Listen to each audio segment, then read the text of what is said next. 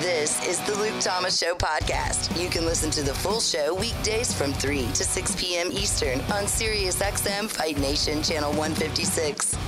Today on the Luke Thomas Show podcast, I'm going to react to Conor McGregor saying he's tied for all-time MMA greatest of all time.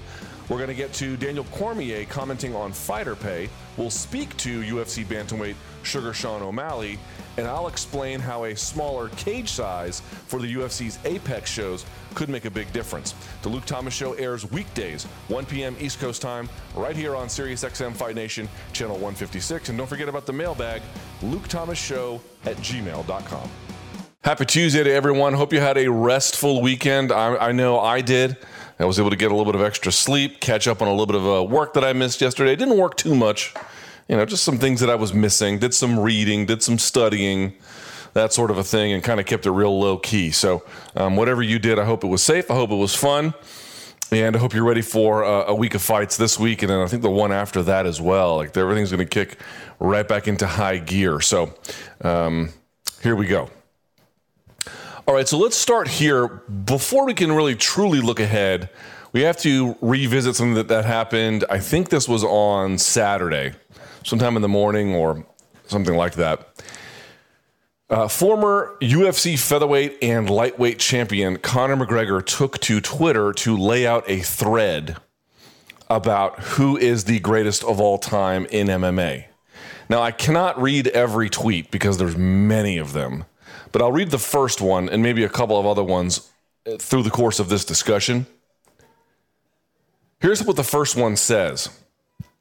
The array of finishes across two divisions with champion status in one, Anderson Silva is the number one MMA greatest of all time.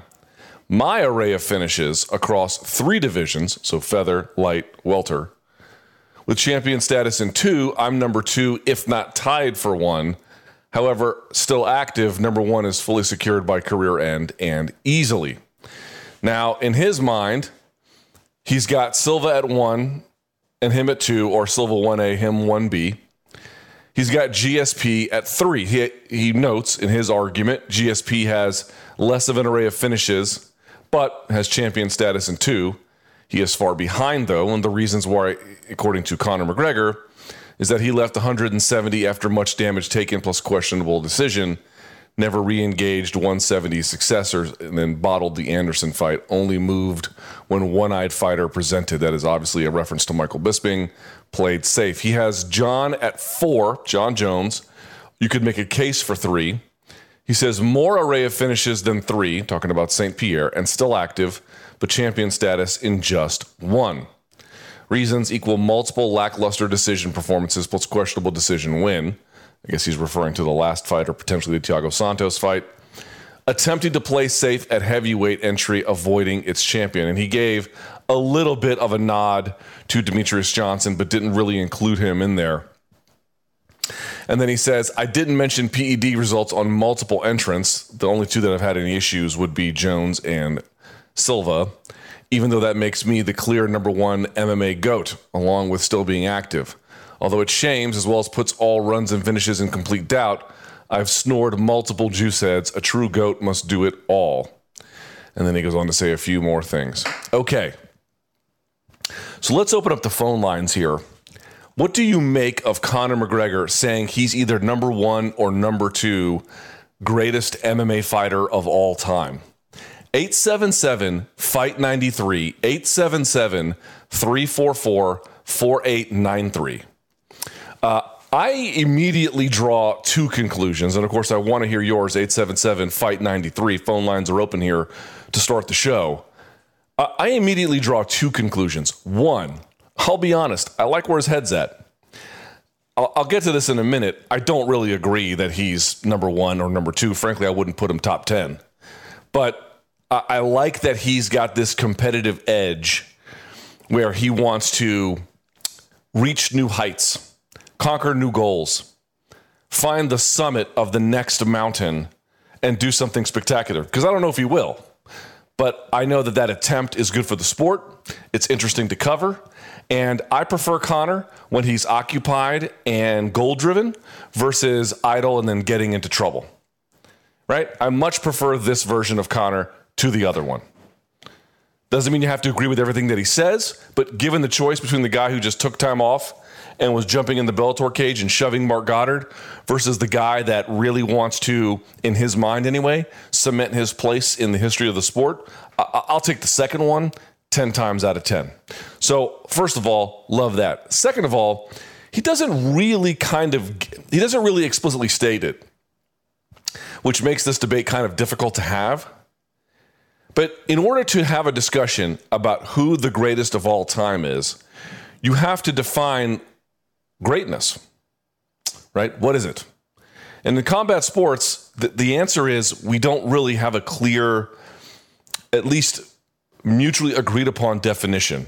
Most definitions include things like number of wins against quality opposition, world titles, win streaks, competing across multiple weight classes, finishes against quality opposition, that sort of a thing. Those are the things that we tend to look at, but people will rank those considerations a little bit differently.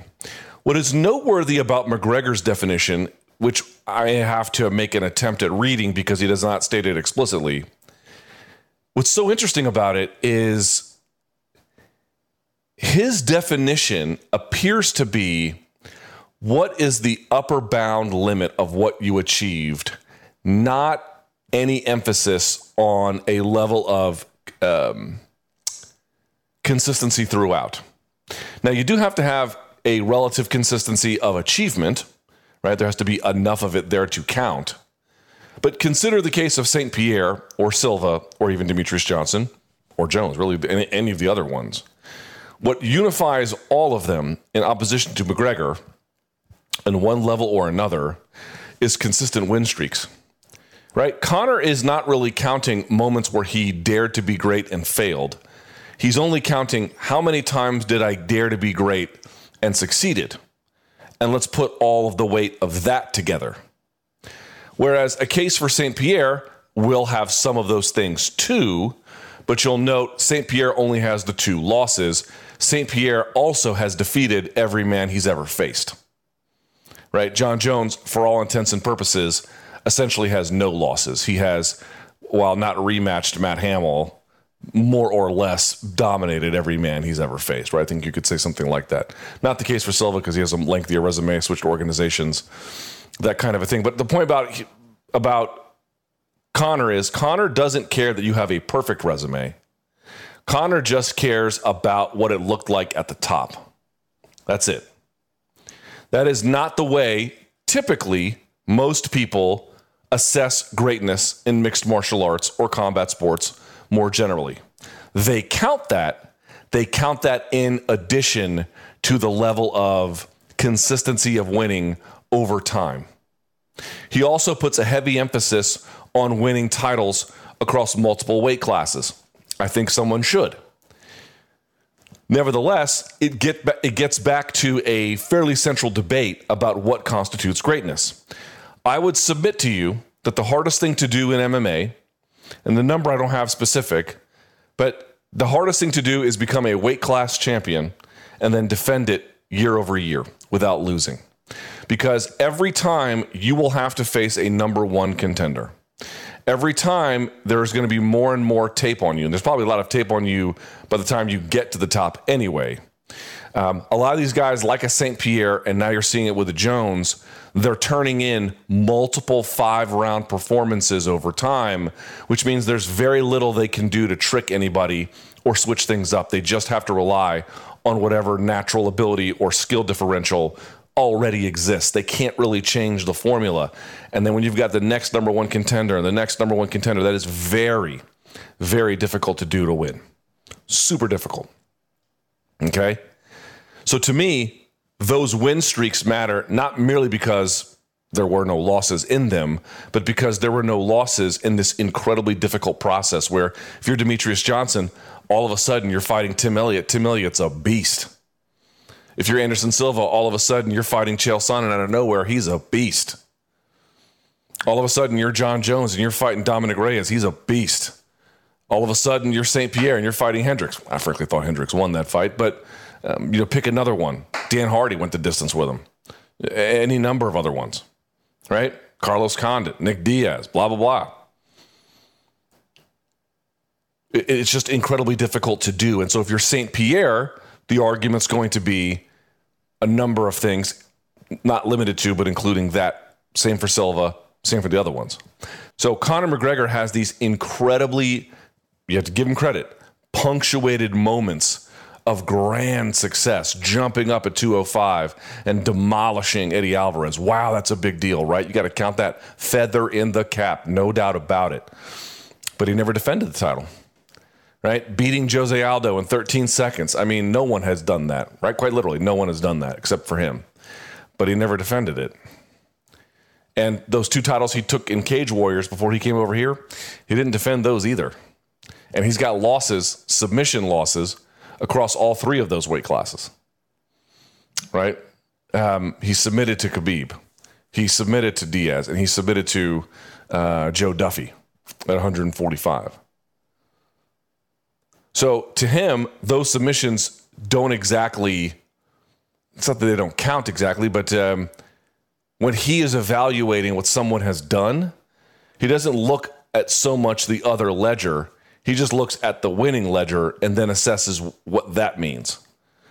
But he's able to do and sort of pick the criteria in the way that he does by virtue of ignoring why you get to a position where some of the best fighters ever have some duds. Now, there's one note, if I may, make about McGregor here that I think deserves some reconsideration. I will allow for him to enter this conversation if he does essentially the impossible. See, as I've mentioned, the hardest thing to do is to stand a post and then wave on the next very toughest guy you can over time. Right? It not only is it stay consistently difficult in terms of having to face the number 1 contender, but each number 1 contender gets to build off of what the last one did. And so it just gets harder and harder and harder with each subsequent attempt, right? But there's something interesting about what McGregor is trying here. Remember I mentioned consistency was the thing you could point to in everyone else's resume that you could not necessarily identify in his. That will change under one condition. If he is able to go up to 170 and win a title there, I think at that point, all bets are off. Because that would be the proof of what he's trying. If the argument is, on a good night, I can win in my weight class, okay, fine. On a really great night, one time, I can win a favorable matchup up a weight class, okay. Can you go up 2? In the UFC, that's not what it would be in boxing, which is, 11 or 12 pounds. We're talking 30 pounds at that point, right? Basically, if not more, depending on who's natural to that weight class versus who's coming up. We're talking a huge jump in size from featherweight to welterweight. Massive. If he becomes the first fighter to win, he's already won the first to hold 2 at the same time. If he becomes the first fighter to win a weight class title in 3 divisions, right? If your power can really translate that far, I will say, I'm not going to say it doesn't matter at that point that he didn't defend the titles, but almost. Because at that point, you'd be doing something that literally no other fighter could do.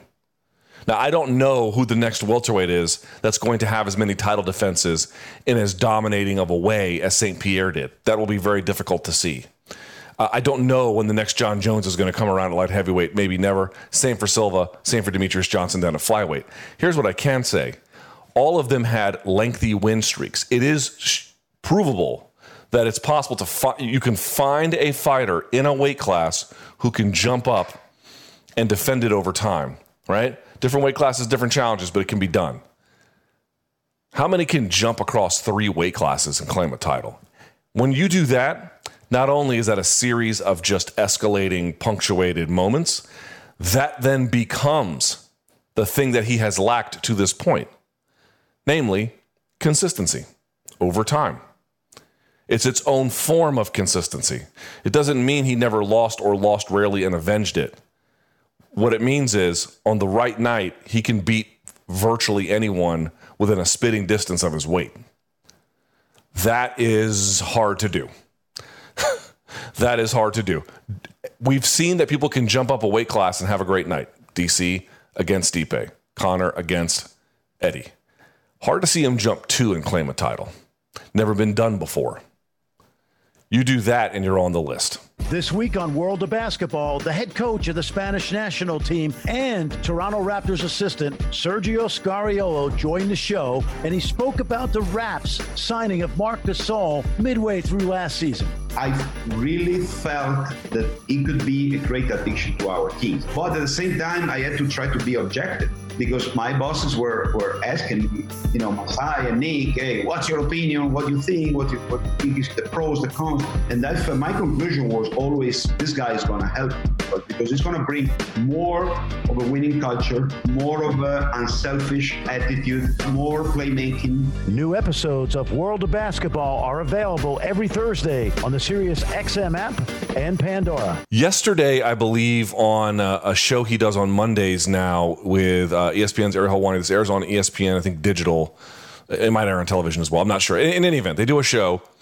And on this show, they were talking about John Jones wanting more money to go up to heavyweight, right? You'll recall he said he was willing to fight Francis Ngannou, and then he sort of live tweeted this failed negotiation that he had with the UFC where he said to go up there, I'm assuming more risk, I should be paid more, and they essentially told him to pound sand. They said you might get more if you sell more, but we're not actually going to change the amount that it's already you're contracted to get. And he spoke to MMA Junkies John Morgan and explaining the situation. We talked about it again last week, sort of ad infinitum. I generally am very sympathetic to John Jones's case here. I think his case is quite right. I mean, it's not necessarily that going up in weight by definition should be met with more money. Although you can make that argument, right? You can say, if I'm going up in weight, we're assuming this is a more difficult task, right? Getting back to the conversation about Conor McGregor and what defines greatness. One thing is winning titles across multiple weight classes, winning fights generally across multiple weight classes is a key consideration in that. Assuming you're going up in weight, you're taking on more difficult challenges, at least in theory, not every time per se, but in general, that's the idea. If I'm going to be fighting larger men in this fight that's been suggested with Francis Ngannou, significant punching power, I'm not going to do it for what I'm doing at light heavyweight. I would like to be compensated for the additional risk and the additional challenge. And the reason why I say you can go two ways with that is, one, you can say that by definition, because it is more risky, should be rewarded. Or two, you can say, in and of itself, intrinsically, it may not deserve more money, but if you want to negotiate for more money because you believe that it does and you can effectively do it, then you should, by all means, that'd be a thing you would want to secure. Either way, I take his side. I tend to think that whatever your sense of Ngannou as an overall opponent early on, his ability to switch the lights off is significant. I still favor Jones to win, but, saying if you would like me to go do something else, and I would like to go do something else that is up a weight class, that is ostensibly carrying more significant challenges, I would like my compensation to reflect that, seems to me totally reasonable. We also go back to, again, this is not up for debate. This is not something that's not known. We go back to the class action lawsuit that has been launched by people like Nate Quarry, Kung Lee, and many others, Kyle Kingsbury, and what was delivered by UFC, the full totality of the information that they have about fighter compensation. Fighter compensation sits at 20% every year, if and only if you count USADA as fighter compensation. If you don't, it's somewhere between 16 and 18% annually. Okay. So we know for a fact that the fighters are underpaid relative to their peers who have trade associations or unions to negotiate on their behalf and secure their interests and raise their pay. And then on top of that, you have this particular case where Jones is asking for more money by virtue of the difficulty of the challenge, the unusualness relative to what he's accustomed. Again, seems more than reasonable to me, and he was able to make zero headway. We saw this with Demetrius Johnson. UFC doesn't like to be leveraged. They're not going to pay probably any extra money. Again, circumstances here or there notwithstanding. Okay, so Cormier says two different things on this. And one, in general, I find what he says incredibly surprising. And one I find much more surprising than the other, but both I take significant disagreement with. So Here's what we're going to do. Let's play each one at a time, and then I'm going to, just 2 clips, and then I'm going to, after each clip, tell you what I think the problem is. So we've got 2 of these cuts. The first one is where he talks about the particulars of Jones wanting more money by virtue of going up a weight class. And he says, basically, that's just not realistic for a number of different reasons. Let me hear cut 1, please. What's a realistic number for John Jones to fight Francis Ngannou, in your opinion? Can I ask that? Yeah. There's a risk involved, right? He's moving up to heavyweight. Yeah, but, honestly, I can't imagine. I mean, I remember a time when John Jones and I were going to fight, and he was like, I got $10 million, right? Like, total. He's like, I got $10 million. That's what he kept saying. Right. And if you have $10 million, you get half of that in one fight. I think that's good. If you made $5 million plus pay-per-view. So you don't think he should get more for going up to heavyweight? No, man. People don't get more to go up to heavyweight. Like, I didn't get more to go up to heavyweight. I did get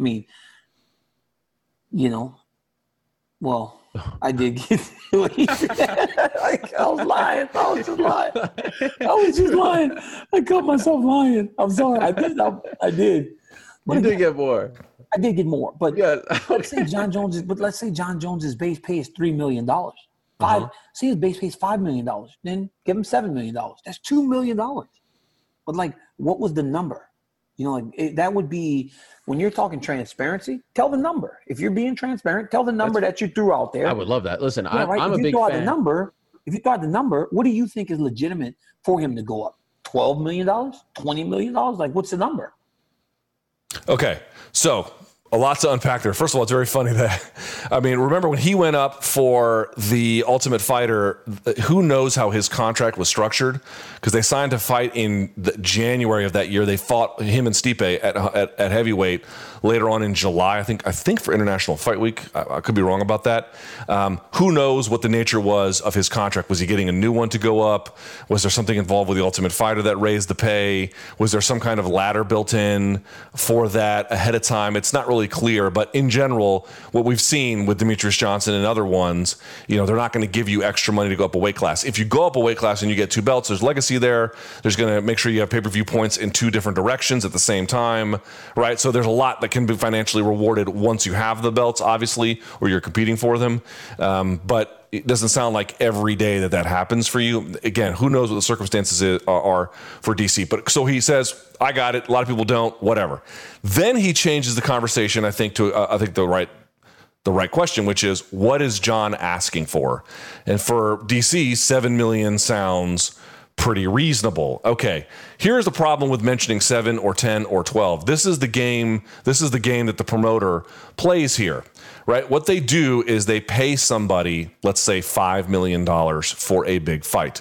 $5 million for the overwhelming majority of humanity is life-altering amounts of money, not merely for your life, but for a lot of people around you, and maybe even generationally. It is a significant amount of money. And so they just say, isn't that a lot of money? But you can't just sort of reach out and grab a number that just sounds pleasing or that sounds like a lot. The question is not that. The question is, what is $7 million relative to what the UFC and this joint operation is drawing in? The UFC uses this words. This is not me making this up. The UFC uses this words and has used these words for a long time, that when they cut you in on pay-per-view and you get a share of the points by virtue of the sales, you become their pay-per-view partner. It's why part of the contract mandates that you do a certain amount of media, right? Because they need to make sure that both entities here, on their end, they're producing assets. On your end, you're getting out there and pounding the pavement. I think that's a fairly reasonable way to go about it. Again, minute differences here or there. In general, though, it's not 5 or 7 or 12 or 20 or 50. None of the, you're just making up. You might as well just say blue and green numbers and red numbers. It doesn't mean anything. The only thing that means anything is a function of what is ultimately drawn by the promoter, both for that event and then in an annual basis. And the difference there, I suspect, is going to be significant. I suspect it's going to be significant. Now, it may not be much higher than 10 or 12 or 15 million. Who's to say? We don't really have enough access, at least on a per event basis, to generally know. But what we do know is the UFC's volatility in pay-per-view has been largely wiped away. They can generate 800 million annually. We mentioned this before. The fighters do not get a cut of any of the television money. Imagine if they got 30, 40, potentially even 50% of that. If they were able to have their own sponsors, blah, blah, blah, blah, blah. I also think that, not giving the fighters TV money, not letting them have their own sponsors, it just raises concerns about fighter pay. I mean, the whole reason why you want them to have Dynamic Fastener and whoever else that they had was that it offsets concerns that you need to pay them more because they're able to live off their sponsorship. You take that away, you now have encumbered yourself in another manner that doesn't need to happen. But again, the argument is not about, is 5 million enough? Is 7 million enough? That's an enormous sum of money. But if you give me $1 million and I come to find out that what I am owed by virtue of what someone else does the exact same job or virtually the exact same job, a very similar kind for a very similar arrangement, and they make 15 million, and I could make a real credible case, let's say I took you to court, that I could make 15 million. Yeah, if 1 million is great, but if I'm owed 14 million more, I'm not going to be too thrilled about it. The argument is not about a number that we invent that sounds nice. It is a function of what the percentage is. Annual revenue, event revenue. That's it. That's the only discussion, period. And what they're getting, and Cormier is part of this, what they're all getting in totality is 16 to 18%. That's what they're getting. So I don't know what John asked. He might have asked for the world. I think it's fair to ask what John was asking, but I would say, one, your asking price is always going to be a little bit higher, right? So you can negotiate down and you get to something where you're more comfortable with, right? If you go into a job interview and you want to make 60K, you don't go in asking for 60K, you go in asking for 70, 75, and then you argue down to 60, 61, 62, or maybe you get something higher. You don't go in with your first offer because they're going to negotiate down from that point. So that could be it as well. Now, that really isn't what I have issue with DC because, again, 3, 5, 7, 10, 12 million, it's a lot of money. I don't think that's the argument, but fair to say that's not the best way to hash this out. What really kind of surprised me here was the second cut about why DC likes his pay to not be, the overall totality of it, to not be publicly disclosed. It's cut to, let me hear it. I couldn't agree more with your point that if we're going to be, I think that all the purses should be public, not because I want to be up in your business, but then we know what people are truly, what they're valuing. People have no idea what we make, and I love it that way. You love it? Love it. Yeah, absolutely love it. Of course you do. But now here in a situation like this, you're underpaid. This dude's so underpaid. I'm like, are you guys stupid? Like, how crazy can you be? But it also keeps your family off of you. Sure. That's the beauty in it, right?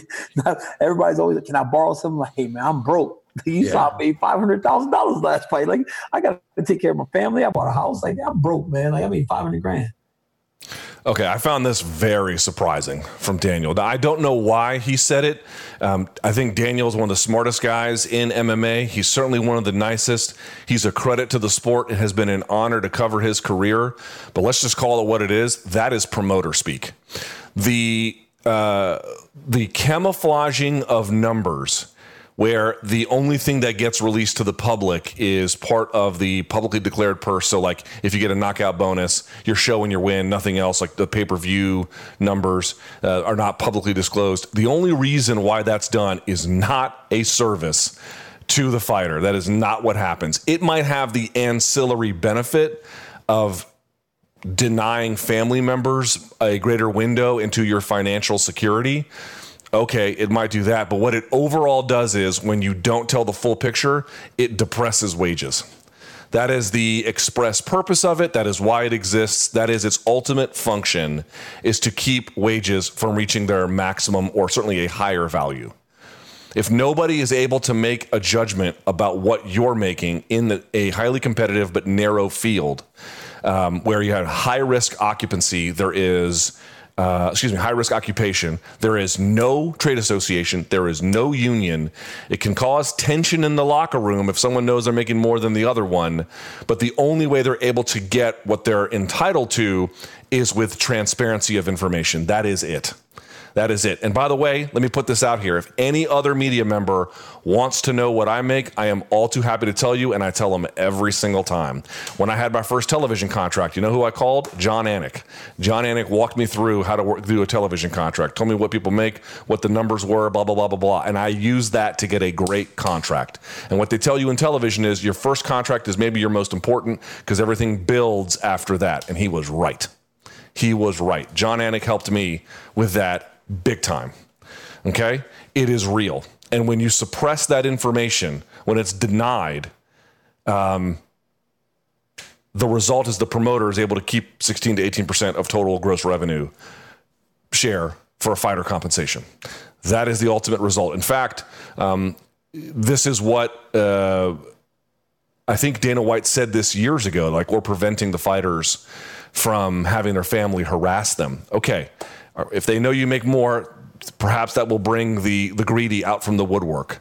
But this is literally what the promoter says to depress wages.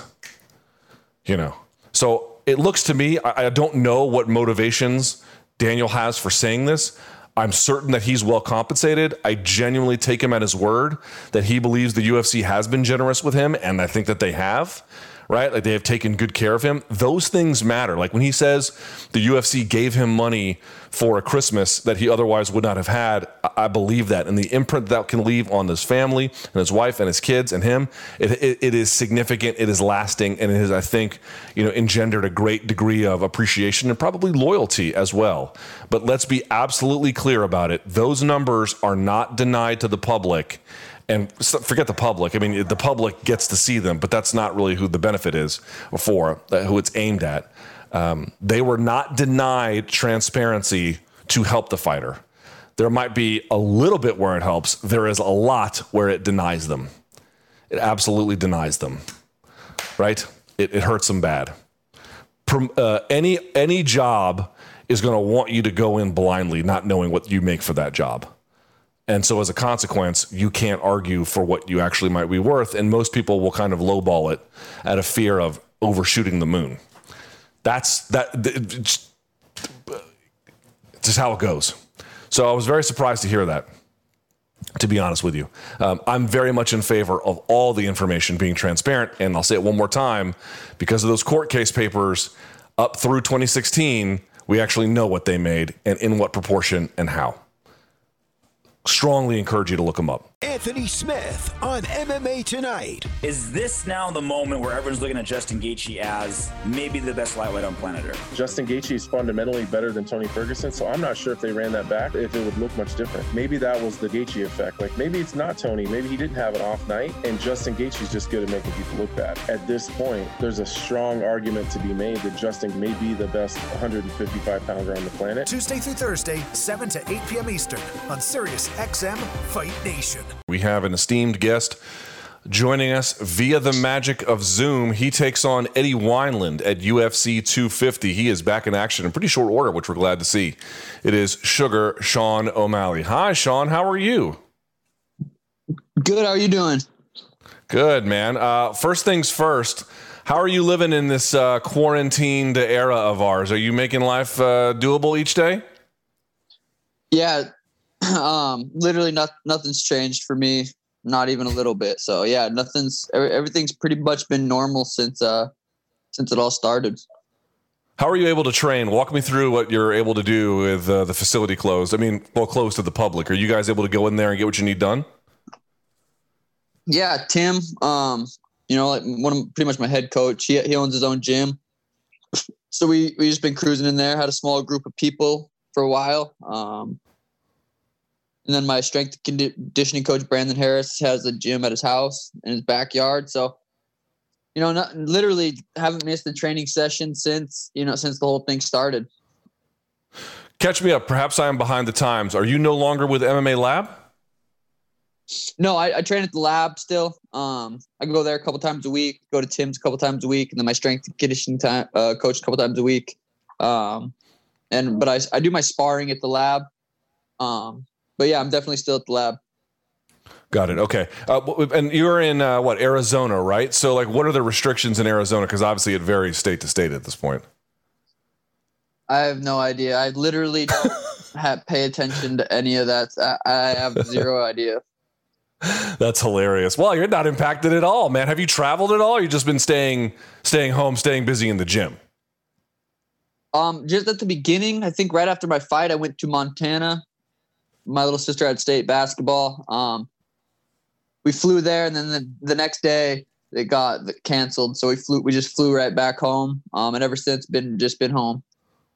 Right. And you fought on March 7th. Wow. So like right after that was when sort of the world kind of collapsed. Okay. Very interesting. Right. All right. So let's get to this. Eddie Wineland. Let me tell you what I love about this opponent. Number one, he is credentialed, right? He's a veteran. He's been around a long time, seen a lot of different looks. And he is, he's got a weird kind of motion that he uses to fight with. And to me, if you're a guy on the come up who's got a lot of eyeballs on him, if you can get past a guy like Eddie who's experienced and has an unusual fight style, it says a lot, right? So for you, what is the value in defeating Eddie Wineland? Yeah, I think it's a perfect next step up, next match. I think beating him, he's not one of those top guys right now. He's a vet. He's got a weird style. I think beating him definitely shows, I'm as good as I say I am, but it doesn't show. It's not like I'm beating someone in the top 10 right now. So, I think I go out there and beat him. It shows that, okay, the hype's real. But I still got a lot to prove. Did they come to you with a lot of different names, or was this the first one? They were like, hey, this guy wants to fight. We think he'd be great. Yeah. Sean Shelby texted me. I actually said, I was looking through the who's coming off wins and stuff. And I saw Eddie Wineland so I messaged UFC. I said, hey, what do you guys think about Eddie? They said, I don't know. He's a firefighter. We'll see what he says. And he accepted the fight. So it just happened. It just worked out good. I just saw his name. I'm like, that'd be a perfect fight for me. He's a vet, and he's coming off a win. So that's all that really matters. Wow. So you acted as your own matchmaker for this one. Have you done that before? I don't have a manager. So yeah. That's interesting. But what I mean to say is, like, if you texted Shelby before and been like, yo, I think this would be a great fight. And then like they came back and said, yeah, we think that'd be great. Like prior to this, have you had this kind of interaction with UFC matchmakers before? Well, the last time I talked to UFC was, 2 years before the fight. So I don't really remember I think I was supposed to fight. I don't know if I was supposed to fight Cheeto or Teco first. I don't remember which one I was supposed to fight first. Oops. Sorry. Turn my brightness up, but yeah, I don't know who I was supposed to fight first, but I don't remember even how that came about. That's pretty brilliant to get your own quick turnaround like that against, I think, what stands to be the right opponent, and to do it in such a way where you're calling your own shots. Now, sort of interestingly there, why don't you have a manager? You want, it's not a long story, but it's like, last time I talked to UFC, they flew me out to Vegas, sat me down, me, my manager, and Sean Shelby. Sean Shelby said, hey, this is what we're thinking for your next contract. And I looked at my manager. I'm like, are you serious? And my manager didn't say anything. Like, he didn't help me at all. I negotiated my contract. I'm the one that's got not necessarily what I wanted, because UFC was pretty much set in their ways of what I was going to get paid. And my manager didn't say anything. My last fight, my girl, she was in the top of she was in the stands. Like, I couldn't even find her after my fight. That's where they gave me tickets. I've never had an after party. Love you. And then I have to pay him 10% after my fight for, not doing much. So, and then to get out of the contract, I had to pay him a lot of money just to get out of the contract. So I ended up paying him way more money than he's ever made me.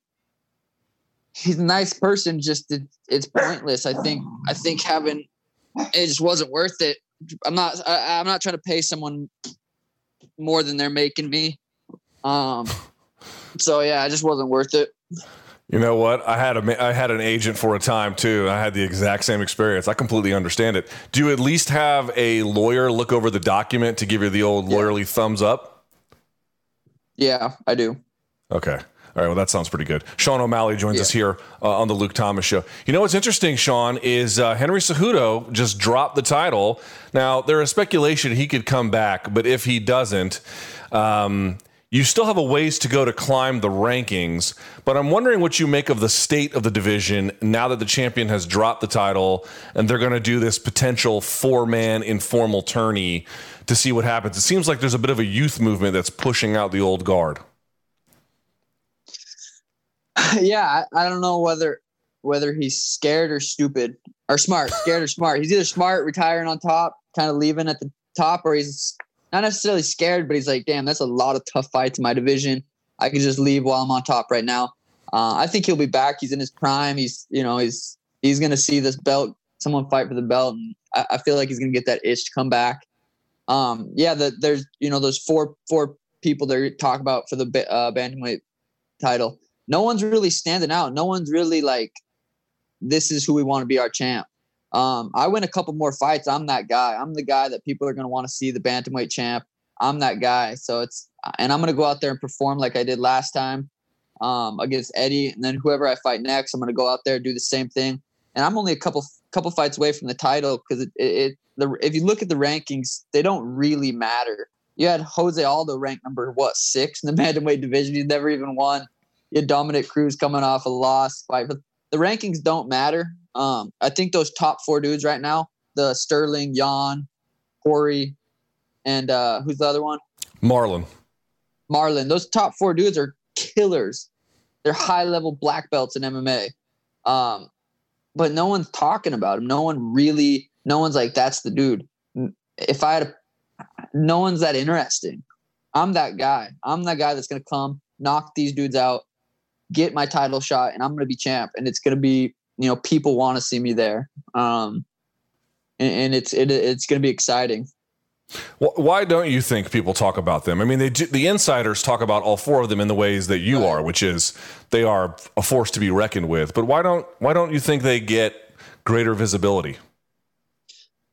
Yeah, and I don't want to say no one talks about it. I'm saying, I guess the hardcore MMA fans know exactly who they are and they know exactly, where they stand in the division. But I'm talking about the people that don't really watch fighting that much. They have no idea who those dudes are. They might know who I am, maybe not yet. I'm not quite that star yet, just because I haven't had, I've only had 3 fights in the UFC. But give me a couple more fights. I'm gonna be that star. I'm gonna be that guy that everyone's talking about. Everyone knows. And I'm not. What? Sorry.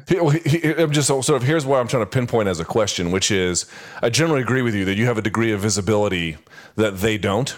So I'm trying to understand from your perspective why that is. Why is it that people seem to really latch on to you? And these guys, credit to them, they're a little bit more senior in the division. They haven't quite had that same experience. What do you think the difference is? That's the question. I don't know what it is. I don't know why some people gravitate towards others and some don't. That's the question. I don't know. Whatever I'm doing it right. I don't know if it's, the performances I'm having, the knockouts that I'm getting, that's the question. I don't know if it's that I'm more active on social media or what it is, but it's working. The guy that's making, I'm going to be the guy that's making noise in the bantamweight division. Hey, let's get your sense of how this goes. I'm going to pretend to be matchmaker here. Now, we know that Sterling is going to fight Sandhagen on the same card that you're on. Who do you think wins that one?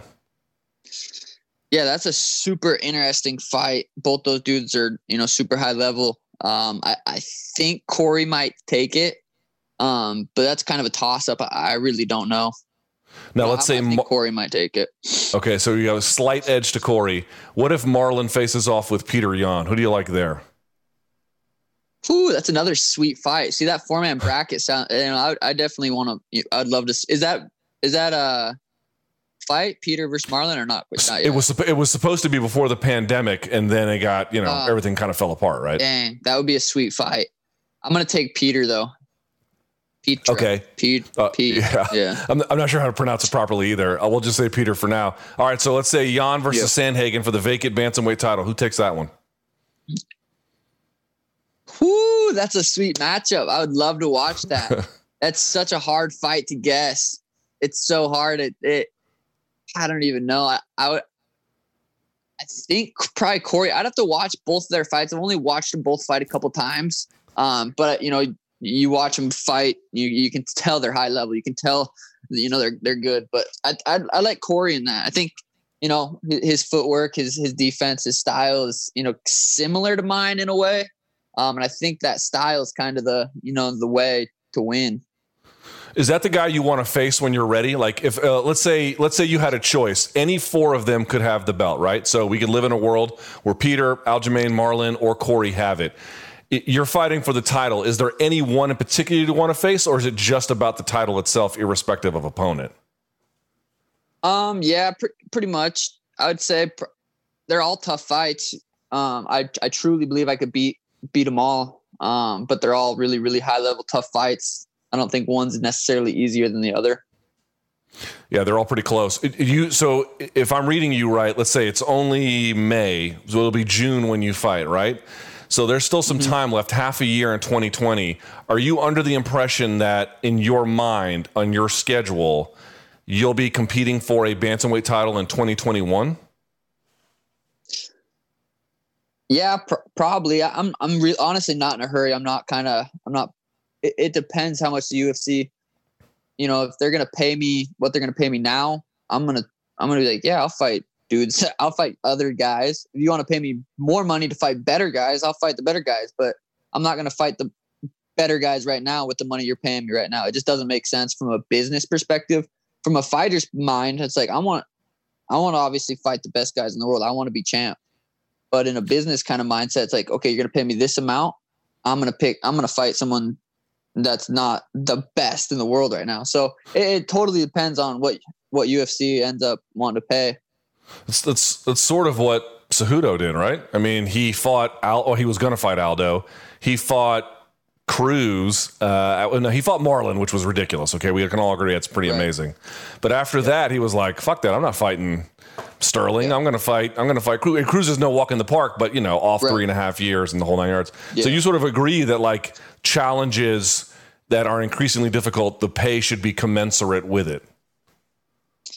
Yeah, it's a dangerous sport. So the tougher guys you fight, you should be getting paid more. So yeah, I think it is a business at the end of the day. It's a sport, it's a business, it's it's our lives too. So it's not just our careers, it's our lives on the line. Well, I can't wait to see the next step. Hey, when Ninja went to, Mixer, did that change your life on Twitch at all? Like, do you care about Ninja leaving Twitch? No, I didn't. It doesn't bother me at all. I'm not a huge streamer. I'd say I'm a pretty small time streamer. But the community, so it's almost nice kind of having a smaller stream, because some of those big streams, like, they can't even read the messages. They're going so fast. Like, you can't really connect with certain people. I have guys that have been subscribing to me for 27 months in a row, and I know exactly which ones there are. I know I have conversations with those guys. So I've been playing about an hour and a half a day right now. And I can have conversations, it's fun. Sometimes I'll follow them on Instagram, kind of get to know those people. So it's almost nice. Obviously, the more chat that I have, the more people in my chat, the more money I make. But it's not necessarily even about that. I like playing video games, and it's an awesome way to interact with the fans and have I have a ton of friends that I play with that are subscribers on Twitch that I've met through that. So it's streaming on Twitch is super fun. But yeah, when Ninja left, nothing changed. Fair enough. I started playing Mortal Kombat during the Mortal Kombat 11 during the pandemic. Have you played that game? Do you enjoy it? I actually have never played that game. What do you play on? I play it on my PC. Nice. Yeah, that's the way to go. This company called Ava Direct hooked me up with an absolutely insane PC. Because I used to play on Xbox, and everyone kept telling me you need to get a PC, So I ended up teaming up with this company, and the PC that's a game changing, playing from a console to a PC. Oh yeah. I'm not even much of a gamer, but when I had an Xbox and then I transitioned to this one, and it was like, it's like going from a hoopty to a sports car. Exactly. All right. Well, Sean, really appreciate your time, man. Can't wait to see you fight. Stay safe, stay healthy. Looking forward to UFC 250 when you take on Eddie Wineland. Really appreciate your time, and we'll talk soon. Perfect. Thank you, guys. Appreciate you. WWE legend, The Undertaker. I have tried my hardest to protect kayfabe. Honestly, just within the last couple of years, I mean, I would cringe when I would hear people, like we're doing now, like talking openly about behind-the-scenes stuff. It would just I'd grit my teeth, and I think I was the real last holdout to kayfabe. Listen to Busted Open's interview with WWE legend, The Undertaker, on demand now via the SiriusXM app. Just search Busted Open Interviews now, free for most subscribers. So yesterday I tweeted that the cage for the bout, well, not merely the main event, but the entire event on Saturday, assuming it takes place at the Apex, this could change if they go to Arizona or whatever. Again, all that seems unlikely, but just putting it out there. In any event, let's assume that everything goes as it's supposed to, as planned. They're going to use a 25-foot cage, not a 30. 25 feet in diameter, not 30 feet. Now, you might be asking, wait, what's the deal here? So the UFC has two different cages. The one you are commonly used to seeing and predominantly seeing is the 30-foot cage. This is the one they use for all pay-per-views and most fight nights. But there's a different cage that they have, which is 25 feet in diameter. Of course, both are octagons, 8-sided, with the same kind of diagonal space in between them, but it is essentially shrunk down. It is a smaller space. And you might be asking, well, how much smaller is it when you reduce it like that? It's a little bit more than you might imagine. When you take it from 30 feet across to 25 feet in diameter, in terms of the surface area, it's 44% less in size and 20% narrower, right? So the bigger cage, 20% wider, 44% bigger. I mean, just noodle that for a second. If you had a baseball diamond and I reduced it by 44% and everything else in the game stayed the same, how many more home runs would you have? Right? I mean, how many more base hits or anything else would you have? Probably a significant amount. If you had a tennis court that you reduced by 44% in size, what would that do to service and volleys and everything? It would dramatically impact the game, right? So it does the exact same thing here in MMA. In general, what it does, and this will vary across weight classes, this is not entirely true across the board.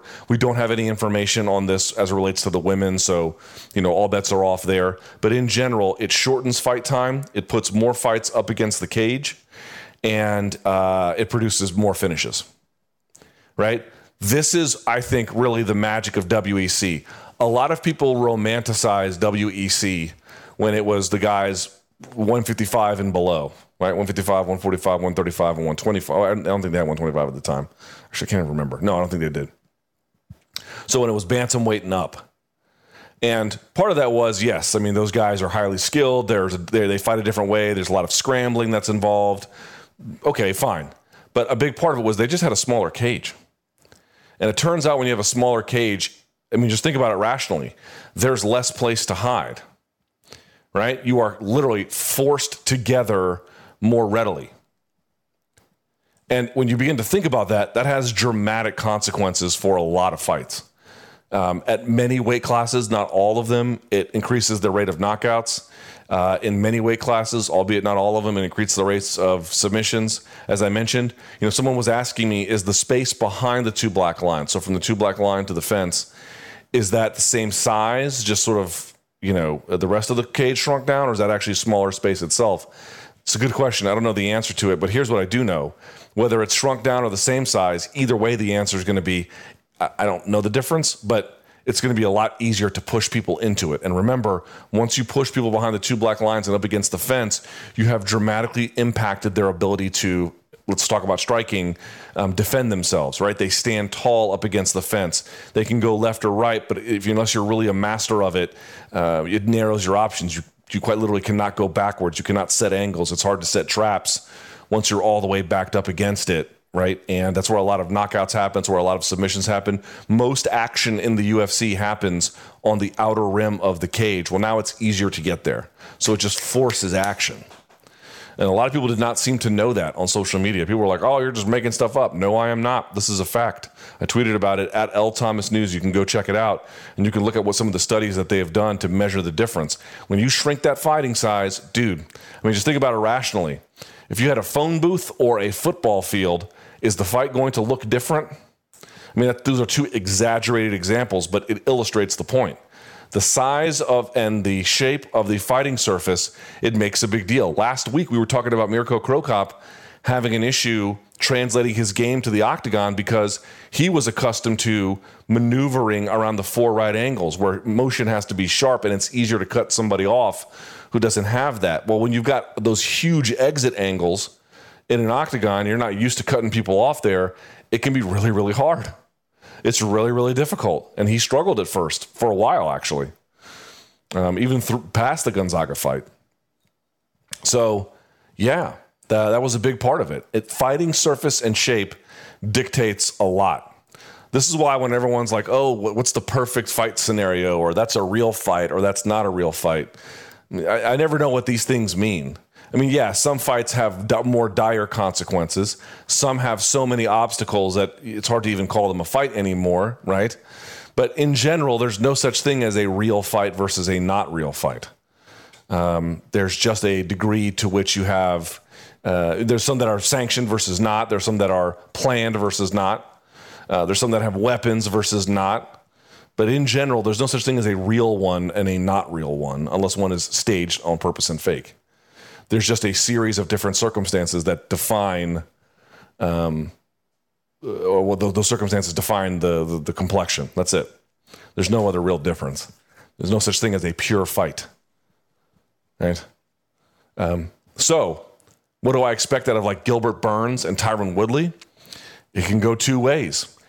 Gilbert Burns is going to have a very easy time getting Tyron Woodley, I think, back to the fence, in no small part because Tyron Woodley likes going to the back of the fence, to be quite honest with you. He likes it a lot.